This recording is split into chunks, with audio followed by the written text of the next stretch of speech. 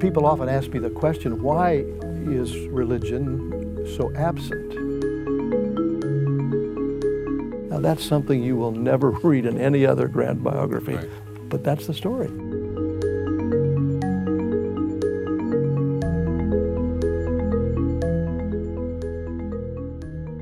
My guest today is the esteemed American religious scholar, Dr. Ronald White. Dr. White is an alumnus of Princeton Seminary.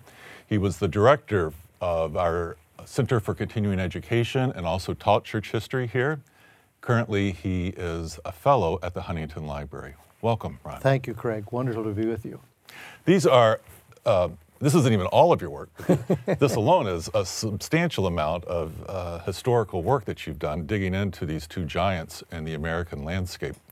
As someone who's theologically trained, tell me what the role of religion is in studying American history. I was interviewed yesterday by Brian Lamb on C-SPAN, and he kept saying, "You keep using that word theological in your books."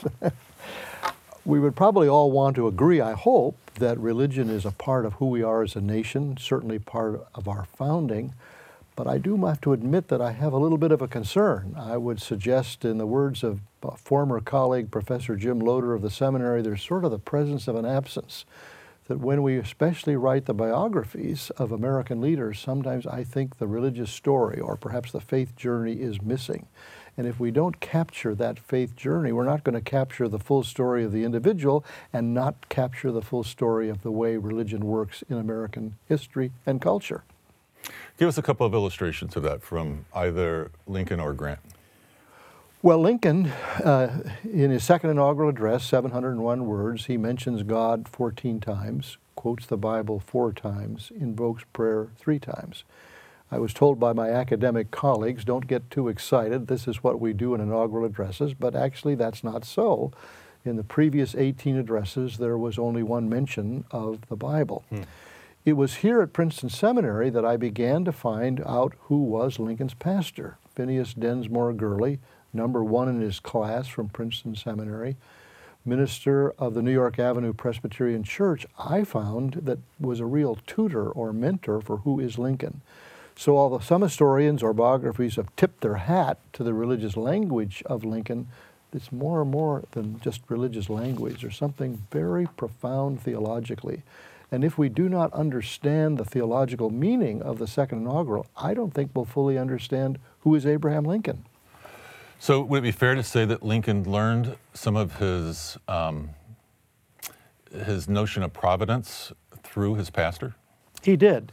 He grew up in a second Great Awakening Baptist environment, no disrespect to Baptists, but he did what many young people do. He pushed away his parents and his parents' faith.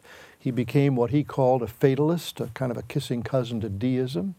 But then later in life, which happens to so many of us, when life tumbles in, first the death of one child, then the death of a second child, he turned not to his parents' faith, but to a faith that could be his own. It wouldn't be an emotional Baptist faith. It had to be a more intellectual Presbyterian faith. And so I argue that in the second inaugural, we no longer have deism or fatalism, we have providence. This is what Presbyterians believe. We worship a God who has personality, who loves human beings, who enters into history, and this is what we are hearing in the second inaugural. Well, religion and politics have always had an interesting relationship with each other. Lincoln's second inaugural is a classic illustration of a wonderful way of being religiously motivated and informed and create almost a democratic faith for the country, trusting in the outworking of God's own will. How does, without using names, how does it work badly when religion and politics get mixed up? Well, we've seen it work badly in lots of ways recently where faith and politics are linked, but it seems to me that in many ways politics trump faith. That politics is really driving the conversation more than the faith or the theology of the people who are using it. And so I like to say that we have separated properly church and state in this country. This is part of who we are. But we've never separated, nor should we, religion and politics. At its best, can religion help reveal some of the I don't know a better term, moral complexities of the age that our leaders need to attend to? Oh, I think so. I'm a huge fan of David Brooks' The Road to Character, David Brooks, but that book, Road to Character, and I try to do my biography in what I call from the inside out. It's important to know what Grant, for example, did, but it's more important, I think, and the reader wants to know who is Grant at his core. But when you use the term complexity, this is not some simple story to get at. I say that in the story of Grant, for example, there's a puzzle of many pieces, often seemingly contradictory pieces. How could a person be so gentle but so decisive? How could a boy who eschewed the use of guns, he would not use guns to hunt, become the great, he was against the use of guns for hunting.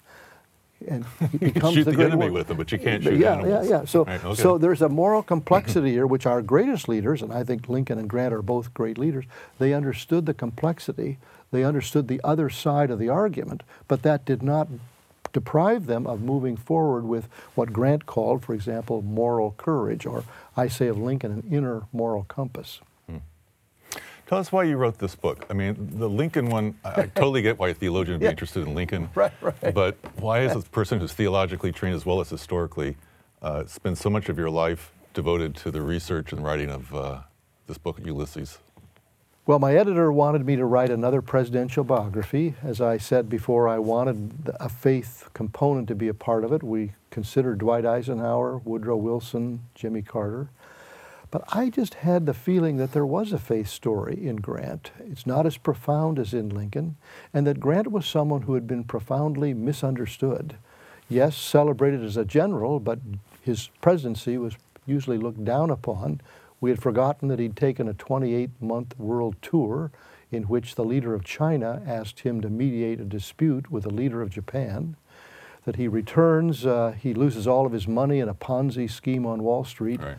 And then diagnosed with throat cancer, not ever wanting to write his memoirs because that would be self-serving in his understanding. He does write his memoir to earn money for his wife and writes probably the greatest memoir of American letters in our history. So here's a man who just needs more understanding, and in the process I discovered not a Presbyterian faith story, but a Methodist faith story. And how did his Methodist faith manifest itself in his presidency? Well, just a quick example. In the beginning of the second term, we think of the National Cathedral as the first national church in Washington. Not so. The Methodists were the largest denomination by the 1850s. They set out in 1852 to build a national cathedral. They called it a church. It became the Metropolitan Church, right. Your neighbor when right. you were at National. And they wanted to dedicate the church just as the son of Methodism was being inaugurated as president. So Grant was inaugurated as president 4 days before Metropolitan Church was inaugurated. Grant was a trustee. Julia, his wife, was in charge of paying off the loan for the church. And at the beginning of the second term, Grant writes to every member of his cabinet and says, I think the best idea would be if we could all attend church together on Sunday morning. I've got a great minister, you'll like his sermons, and we could rededicate ourselves by worshiping together. Now that's something you will never read in any other Grant biography, right. But that's the story. It's really clear in this book that you like this guy. I do like him. I mean, we're all in love with Lincoln, but you I like this guy, yeah. Was there a need to kind of redeem his story? Well, there is, and I don't mean in any way to dismiss that on every side there are the shadow side. I mean, the scandals of his second term are there. Nobody ever implicated him, but obviously the question is, was he paying attention? Did he understand that power corrupts? Right. But I think that what I liked about him was his self-effacement, we would maybe call it humility, his willingness to not put himself forward. In his military reports, he always gave most of the praise to the men underneath his command, not to himself. And so in that sense, I found him an admirable and quite a character considering where we are today in our own politics of leadership. When you're at the Huntington Library and you're surrounded by archival material and you're putting this together, what's going on inside you as the author? Are you just trying to do the history? Are you a conversation partner? I'm a conversation partner. Well, describe that. People often talk about doing the research. It's far more than research. I don't think you could be 25 and write this biography. I live, sleep, dream Grant, 3 o'clock in the morning Grant. As best I can, I'm trying to inhabit him, to understand what makes him tick, what's going on inside of him. They called him the quiet man. He was frightened of public speaking. But inside of this man, there's a remarkable human being, and one way we know this human being is that his dear Julia, his wife, kept every one of his letters. So Grant, who had a difficult time expressing his feelings, expressed his feelings to her. So yes, I'm living with him. I feel like my wife, I come home and my wife says, are you in 1885 or are you in 2015? Finally, give us just one sense in which being theologically trained has been an asset in doing history. Well, people often ask me the question, why is religion so absent? And quite apart perhaps from the biographer not being interested in this, I think my theological training has helped me immensely. When I did my first Lincoln book, my roommate next door, who you and I both know very well, John Stevens, said to me, you're doing nothing more than we learned at Princeton. You're exegeting the text. There we are. So I think that my ability to try to draw out of the text is everything that I learned here. I could not do this if I did not have this kind of theological training and ministry experience. Scott Berg introduced me, the author of the biography of Wilson, introduced me at the LA Times Book Festival. And he said, Ron, you've written such a personal book on Lincoln. Well, I don't know that I set out to write a personal book, but any of us who've been pastors know that we're interested in the personal story of the people in our congregation. That's what we want to know. And so that interests me. What is the personal story of Lincoln and Grant? And I think that's what the reader wants to know ultimately. I'm often talking about the social relevancy of theology.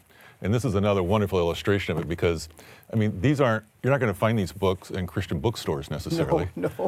Or in the religion section at Barnes & Noble. I mean, this is written as straight up serious intellectual history, but as a trained theologian, you've come at it differently. Yes. And you've learned how to exegete text, as you said, and you have a pastor's eye. Mm-hmm.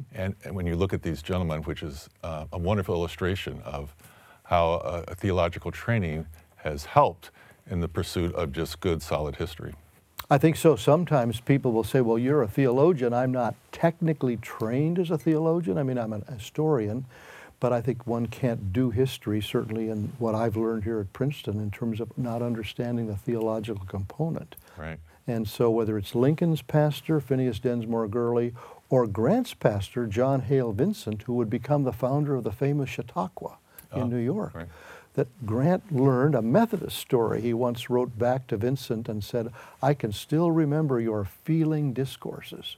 Well, Grant, who couldn't express his own feelings, he caught that Vincent preached, probably as a Methodist preached in the middle of the 19th century, with great feeling. Methodism is an experiential tradition, and Grant appreciated that. Wow. This has been a fascinating conversation. Thank you for joining us, Dr. White. Thank you very much. Thank you. And thank you for joining us. We look forward to seeing you again on the next edition of Conversations.